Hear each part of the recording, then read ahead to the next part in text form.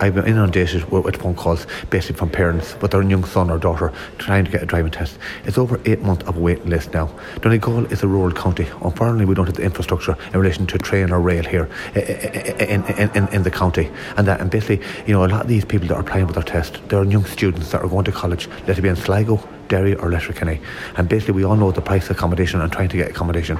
So these people want their car to get to college, and unfortunately at the moment there's a huge backlog. So basically I'm requesting here today that we write to the Minister and we get extra driving test instructors down here to Donegal, and basically they have to work Saturday or Sunday to get this backlog sorted out, because this is unacceptable for young people in this county.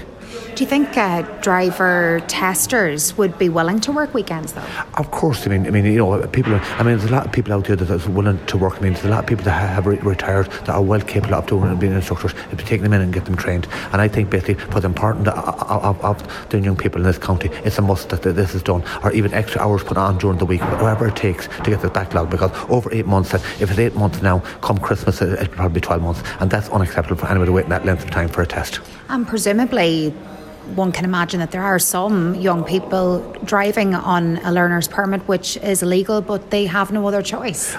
Correct. That is the problem. As I say, we're a rural county. And if you're dependent, your mum and dad are probably going out to work trying to make a living. Unfortunately, this is the only thing, because the price of accommodation in these towns at the moment. I was chatting to students that were going to Sligo that cannot get accommodation, and this is the issue. And the only option they have is to drive, and that. So basically, I am calling on the Minister to resolve this issue as a matter of urgency for the young people of Donegal.